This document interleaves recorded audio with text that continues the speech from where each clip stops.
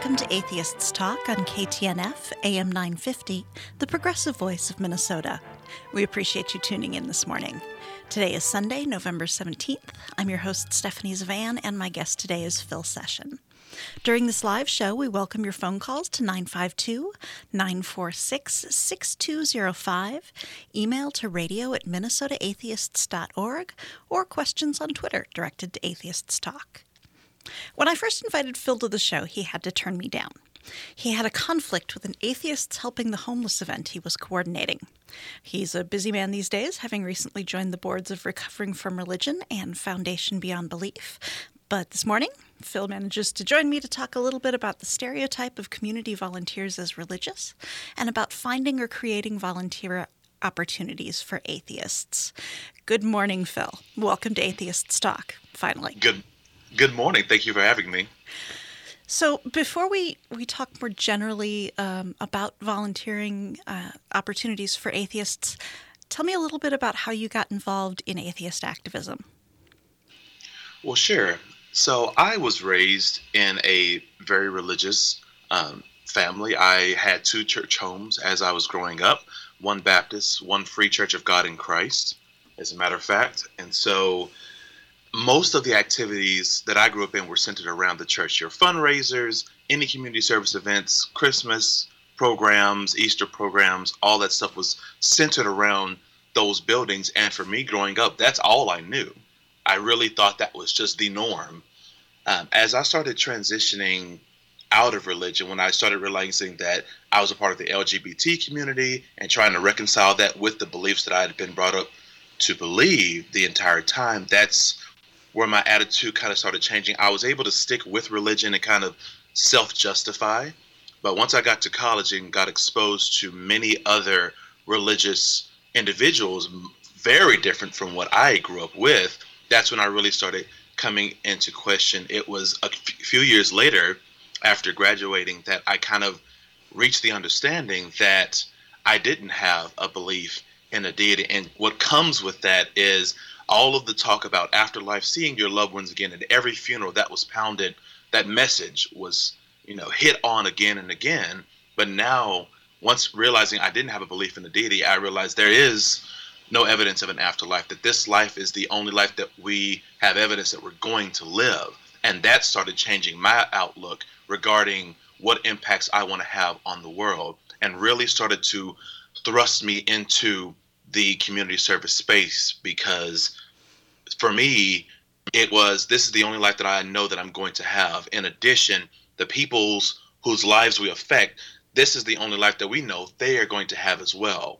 So there's a limited time frame on both sides to do something, at least up in part, to aid people and change just a little bit of the trajectory of their lives. And so that's why I've really began to push into activism and trying to find my space in the community service sphere and in the secular community.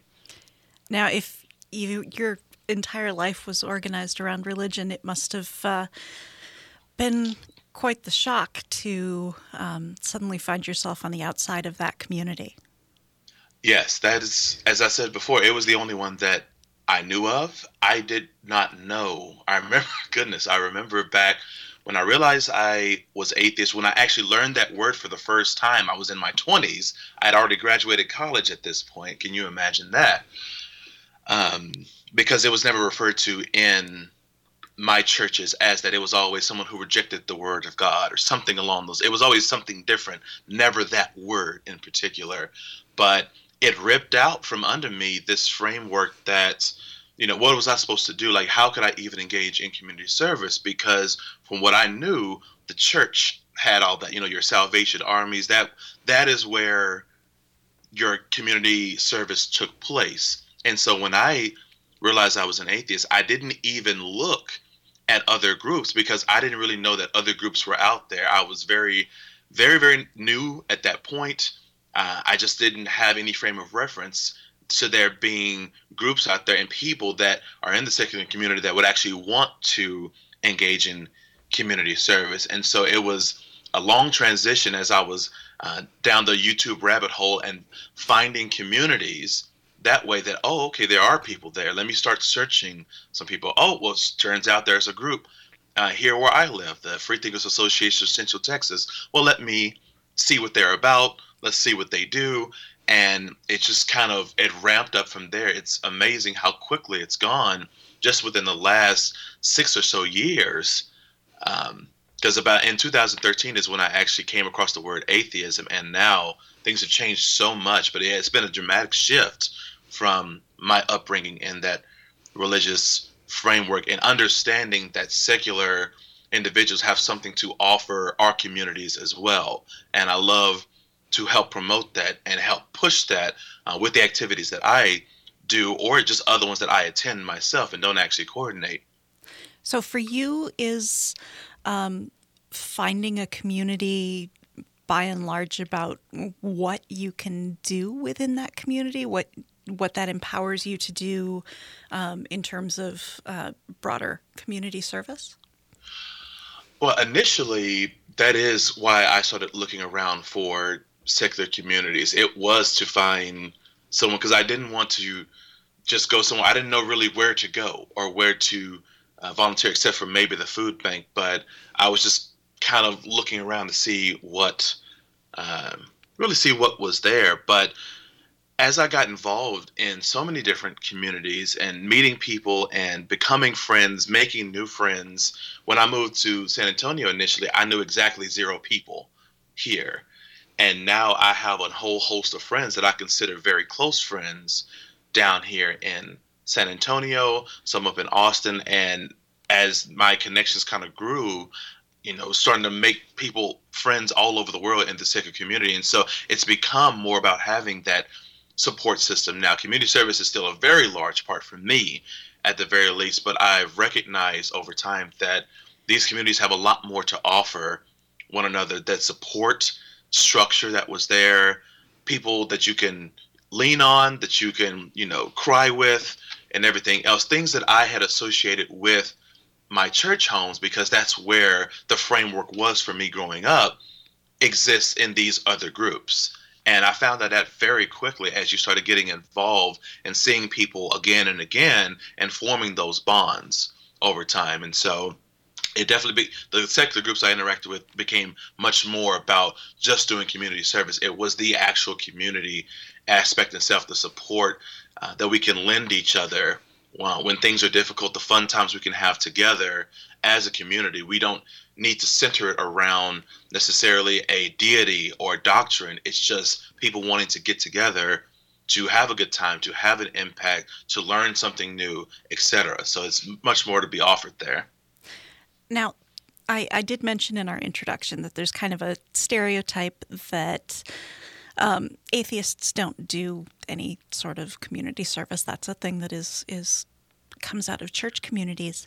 Yes. When you found atheist community, did you have to build the structures in order to start getting people volunteering, or was some of that already there? Or there was at least some frameworks there. So with FACT in San Antonio, there was already some interest in, for example, building ramps. So that was a Texas ramp project that we started there about 3 years ago. I think it was January 2016 when that first ramp got off the ground on that side. Or maybe it was 2015. Goodness, I can't even remember now. And so, you had this, people that wanted to help. And that was a thing. You started understanding that a lot of people in groups wanted to contribute more, wanted to do more activism. They just didn't know how. They wanted the opportunity to be kind of put out there to say, hey, here's this event that's over here. It's something different, a street cleanup here, or painting graffiti, which is very random. But I set up a couple of those events here in San Antonio that was very different than the norm. But hey, we can actually get out to do this. And you start to get additional people that are like, I want to go out to that. Okay, I want to contribute there. And people can really get into it. People are busy, people have lives and kids and everything else. And so, but when those opportunities are presented, when you put those out there for your membership, it's slow. That is For sure. I can remember with Austin Atheist Helping the Homeless, when I became the coordinator of that group, we had one table out there. It was two of us behind it. We could only serve maybe 30 to 40 people at the max. We didn't have a whole lot of supplies. It was a very small thing, but we kept putting it out there. We put a few ads on Facebook to try to see, like, okay, what try to gauge what the community interest might be in this, because it was an awesome project. But if people don't know about it, then people won't come. And slowly but surely, more people started to come. And you get people that come for just a one-off. They'll come there and like, oh, okay, that's cool. But then you also have people that repeatedly come out. People that are now helping to organize that project, for example. It's turned into so much, but it's so much interest out there. But if it's not easily acceptable, a lot of people may not pursue it that hard. But if you're in a community and you organize that project, progress may be slow, but there is definitely interest out there, because a lot of us want to make impacts on that side, but a lot of people don't know how, or don't necessarily want to put in the huge amount of efforts that it would take to build infrastructure themselves. But if you, as an organizer, present that project out there to them, you'd be surprised at the interest you might garner that you didn't really expect before. And we do need to go to commercial, but really quickly, how many people did you have volunteering at your last Helping the Homeless event? I think at the last Helping the Homeless event was about 20 or so people. We All oscillate.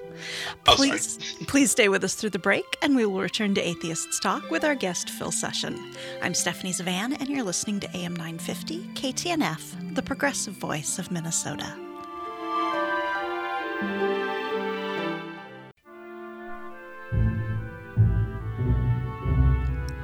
Welcome back to AM 950 KTNF, the progressive voice of Minnesota. This is Atheists Talk, and I'm your host, Stephanie Zavan.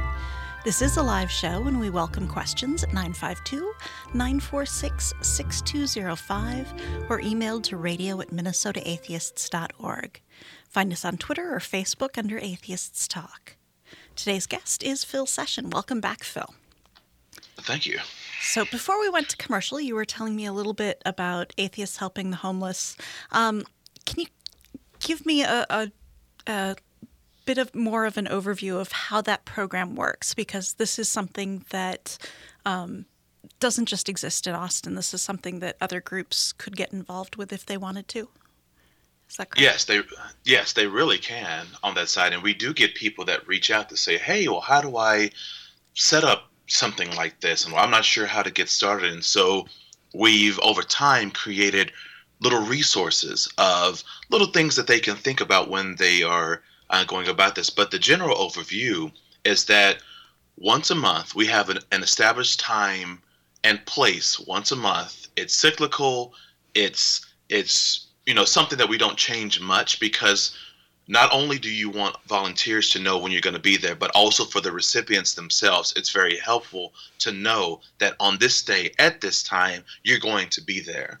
So we show up with all of our volunteers. So that ranges usually between about 15 to 35 volunteers. We go out once a month.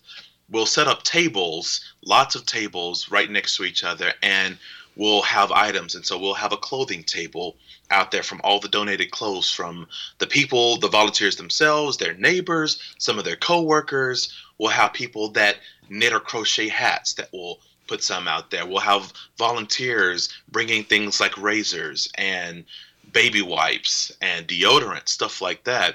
And so basically we come together, we kind of see what all we have. We try to organize things, and I will do some behind the scenes to make sure that we have a good idea of what supplies that we need, and make sure I put that information out there to kind of target the donations that we receive. But we put it all together, we lay it out on the table, and then we have an organized line where we'll open the line once we're ready and let people walk through, going down the line, getting things at their leisure. And so we'll have, for example, the representative from I Support the Girls, the Austin chapter, will be out there with feminine hygiene products and gently used bras along the line. We will have coffee and Kool-Aid and or hot chocolate. Once it gets warmer, we'll switch to hot chocolate. So for December, that's definitely going to be a thing, even here in Texas. But people come through the line, they get what they need, they can skip the things they already have because there are other groups that also serve in this area. And so people are fairly good about not duplicating their own items if they've already got it because they don't want to be overburdened with stuff that they don't need in the first place or weighing them down, for example, something else to have to carry around as they move. So we do it, we go out for about 15 minutes before the giveaway really begins, organizing everything together. Then we open it up for about the next hour or so to let the however many people that go through the line that want to go through the line have the opportunity to do so. And on average, you're looking at about 175 to 250 people in the Austin area that will go through the line every single month. That's about the number that you get. It's a very, very large number. And it differs, of course, from city to city, depending on where you're located and everything else. But it's a fairly simplistic process.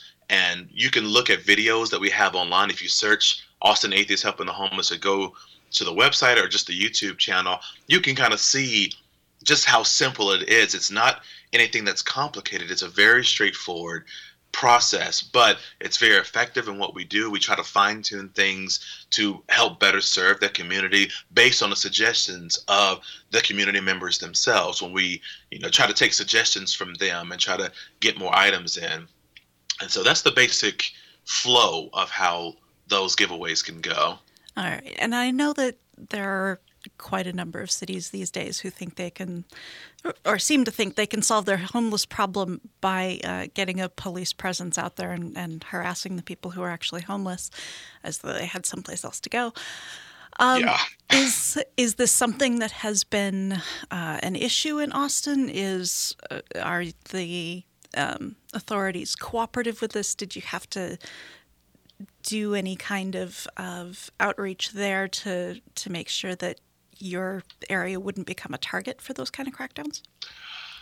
I mean, my goodness, it's such an interesting thing. The city of Austin and Travis County tend to do very well about trying to help the community. City of Austin recently decriminalized people sitting on the street. And so as long as you weren't impeding traffic, you could sit on the sidewalk without being harassed or cited for doing so, as long as you weren't obstructing the walkway and stuff like that. But recently, coming down from the Texas legislature side, so the state level, which is, of course, also located in Austin as the capital of Texas, they have used a lot of their powers. Governor Abbott, to be specific, has used the powers of the state, of the Texas Department of Transportation, also state troopers, to forcefully remove individuals from their campsites that were underneath bridges and roads that were owned and controlled by the state of Texas. And so that's like your I-35, for example. We do our giveaway under the I-35 bridge in downtown Dallas. It's a huge overpass that allows shelter from a lot of the elements. So if it's raining or something like that, if you're under the bridge, you're relatively safe. The cold will still whip through, of course, but you can at least get out of the wet elements if you need to. And so it was a very good place. A lot of people did camp out along the sides of that. However, they've been targeting individuals and removing their personal property from these sites. And so the last time I was out there, they had signs posted up on several of the pillars down there saying that you will be removed from this area on a certain time. And so it's something that's kind of gone against the grain of what the city of Austin and Travis County have wanted. And so the state has kind of stepped in more so than you've ever seen them before. I'm not sure what interests are in play. Should I say, I'm not sure what all interests are in play there, but I know a lot of business interests wanted the homeless population moved out of the downtown area. They just wanted them out of that piece. And so I'm not sure what has caused the state to get involved so fervently, but now it's become it's been a harrowing month this month. And there's a lot of talk between providers that provide services to those experiencing homelessness as to what the avenue forward is going to be with all of these removals, the setup of some campsite that's about 5 miles away from the city center with no regular bus line that can actually connect the downtown area where most of the service providers are to this remote area on that side.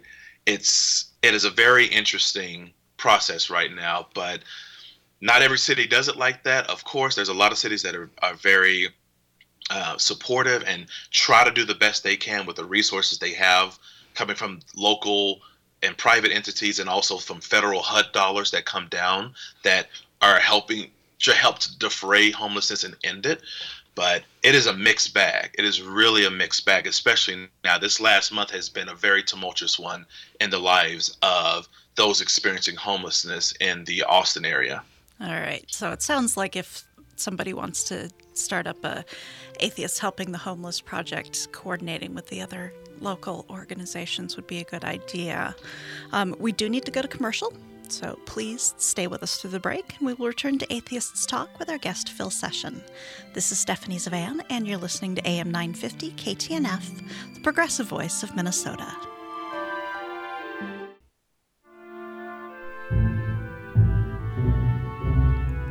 Welcome back to Atheists Talk on AM 950 KTNF, the progressive voice of Minnesota.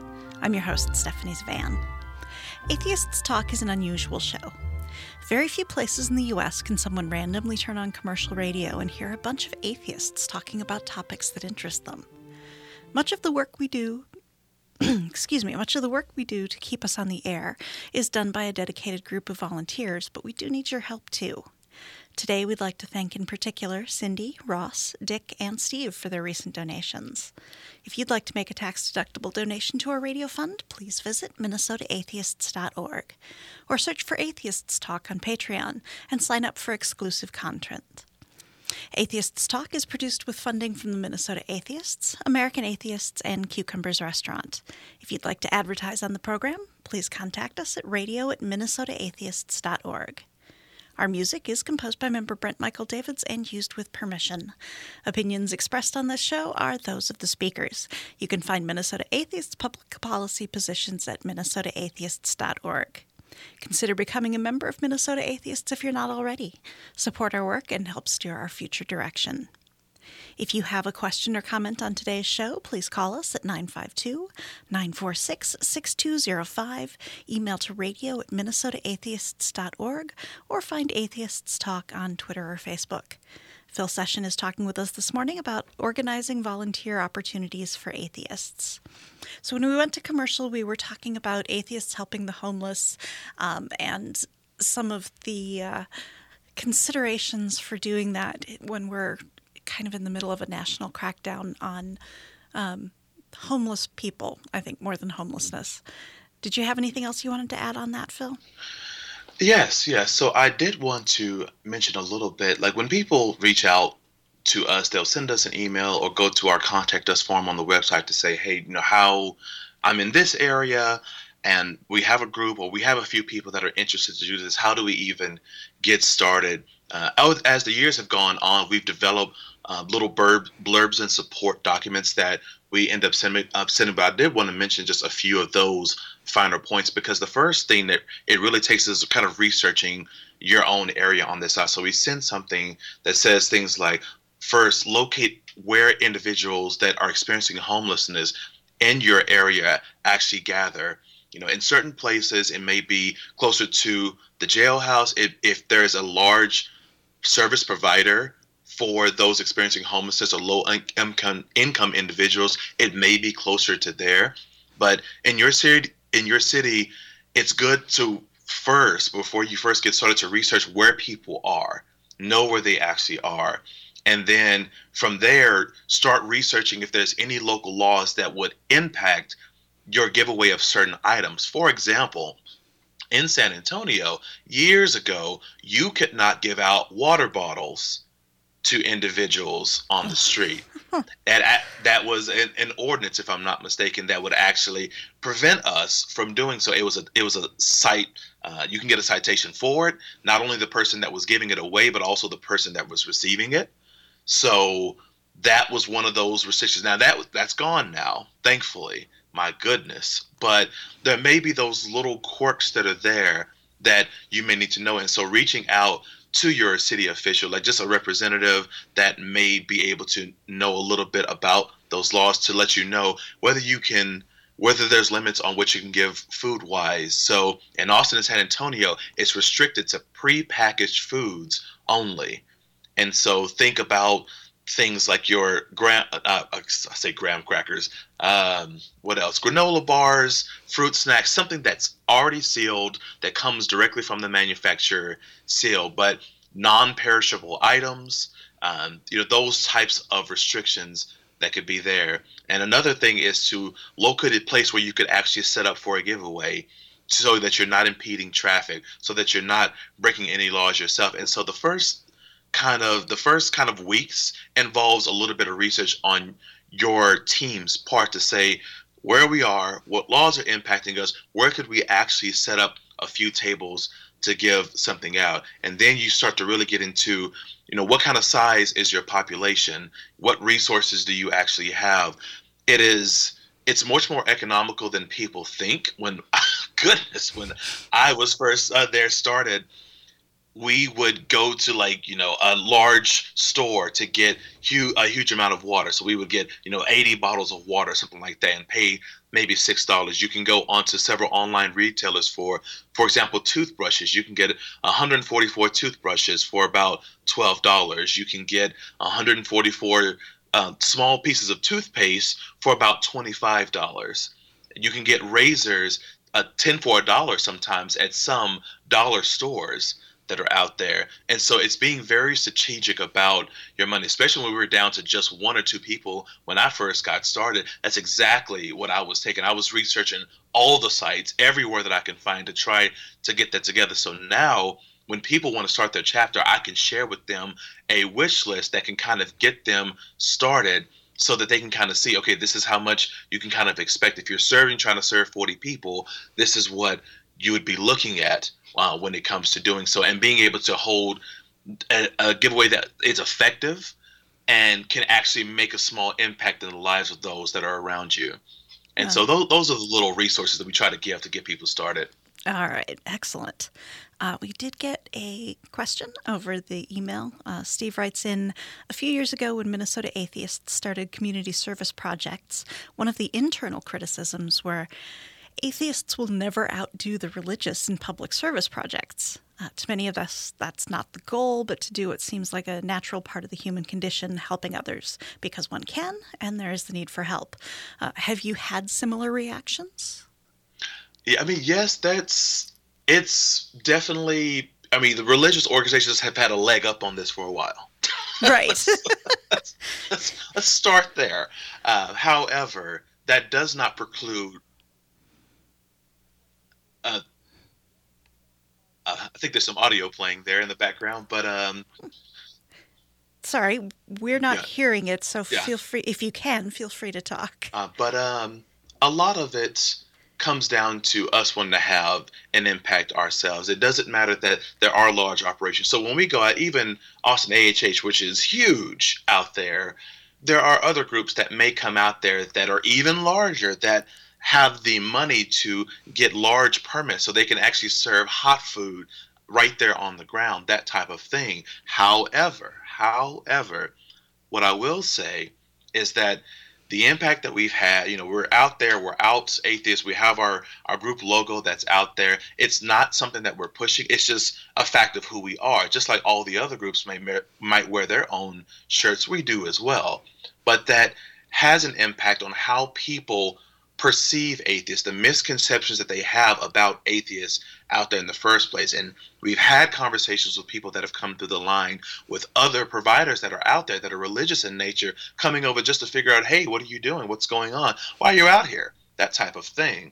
And so never underestimate the impact that you can have. You may bring something unique to the table. A lot of the items that we provide are unique to the table enough to where people look forward to us coming out there. People actually line up before we even get there. They're already sitting in line, queuing up, waiting for us to get out there because we provide unique items that they may not necessarily get elsewhere. And so we're valued in the community, even though there are larger operations than what we're doing. Like, we're still a force to be reckoned with in our own right. And it didn't start out that way. We were smaller on that side, but we still got people coming up. And once we got larger, we were able to do more things with more resources. And now we're expected and something to look forward to by the population down there. And so do not let that discourage you. Just because you're not the largest in the world doesn't mean you can't have an impact on someone's life right there in your own way, in your own community. All right. So obviously, Atheists Helping the Homeless is its own thing, but for other kinds of opportunities, for... Oh, Stephanie, I can't hear you right now. I'm not sure not sure if you're still... Okay. There we go. All right, good. Solve one problem, make another. All right. Of course. So Atheists Helping the Homeless is obviously its own thing, but for other volunteer opportunities for atheists, have you ever ended up working with religious groups? For example, up here we have done, at least in the past, a monthly hot meal service, go into a shelter and cook the meal and serve to the folks there. But our opportunities for that have mostly been limited to religious groups providing those shelters. How about where you are? So that can come with the nature of the territory. So, for example, Habitat for Humanity, is a religious organization, but the effect that they have and the fact that we could be atheists out there helping to help build a home, and the homeowners right there as well, and sometimes they're out there helping to build as well with the volunteers, that's still worth doing. So those infrastructures may already be set up there, but being out yourself. I just gave a talk on this on the Black Nonbelievers Cruise, actually, just this past weekend. When you're out there, just you being you makes an impact on that side, even though it's in the context of this religious organization. It would be wonderful if there's a secular organization around it that has the infrastructure that you're needing to do so. So you have things like food banks, for example, something that's not necessarily religiously affiliated, that has an infrastructure built that you can then take your volunteers, you can organize a project and go there as a collective to help volunteer in that medium. But when you have religious organizations that have had a leg up on this thing for decades and centuries and have had a chance to build up these things, that may be your only option. But that, like I said, still doesn't necessarily stop you from coming down there as a secular organization to represent yourselves and helping others in your community. Because at the end of the day, changing and having an impact on the lives in your community is what it's all about. It just so happens to have the added effect that you're atheist when you're doing so, and that helps to change the minds of the people that you're serving and those that are watching you serve those individuals as well. Now, I know we have run into issues here with people carrying fairly confrontational atheism, often in the form of T-shirts, because we like wearing what we are, into some of these volunteer events where the people themselves may or may not be religious, the people we're helping. Is that something that you've run into as well? It has. We have built ramps here in San Antonio that the person that we were building the ramps for, the homeowners and their families, were very much religious on that side. And the bottom line is, what are we here to do in the first place? We're there to help someone in need. In this case, this is building a wheelchair ramp for someone who is low-income, disabled resident inside the county limits for the most part, Bexar County, which is what holds San Antonio. In that effect, we put a blurb out there on the event to say, hey, we don't know who we're going to be serving. We don't know what their beliefs are. It is fine to wear, atheist shirts or fact shirts or whatever else, but ones that are overtly offensive or very derogatory, something like that, that is something. All right. I hate to interrupt you, but we do need to cut a commercial. We'll keep talking about this when we come back. Please stay with us through the break, and we will return to Atheists Talk with our guest, Phil Session. I'm Stephanie Zavan, and you're listening to AM 950 KTNF, the progressive voice of Minnesota.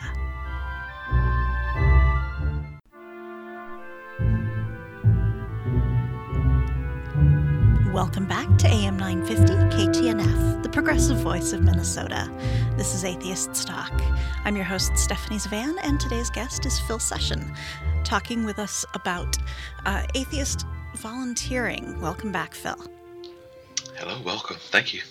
So when we went to commercial, we were talking. Well, really, we were talking about atheists using volunteer opportunities to proselytize, honestly, and often with some particularly confrontational or even insulting messages.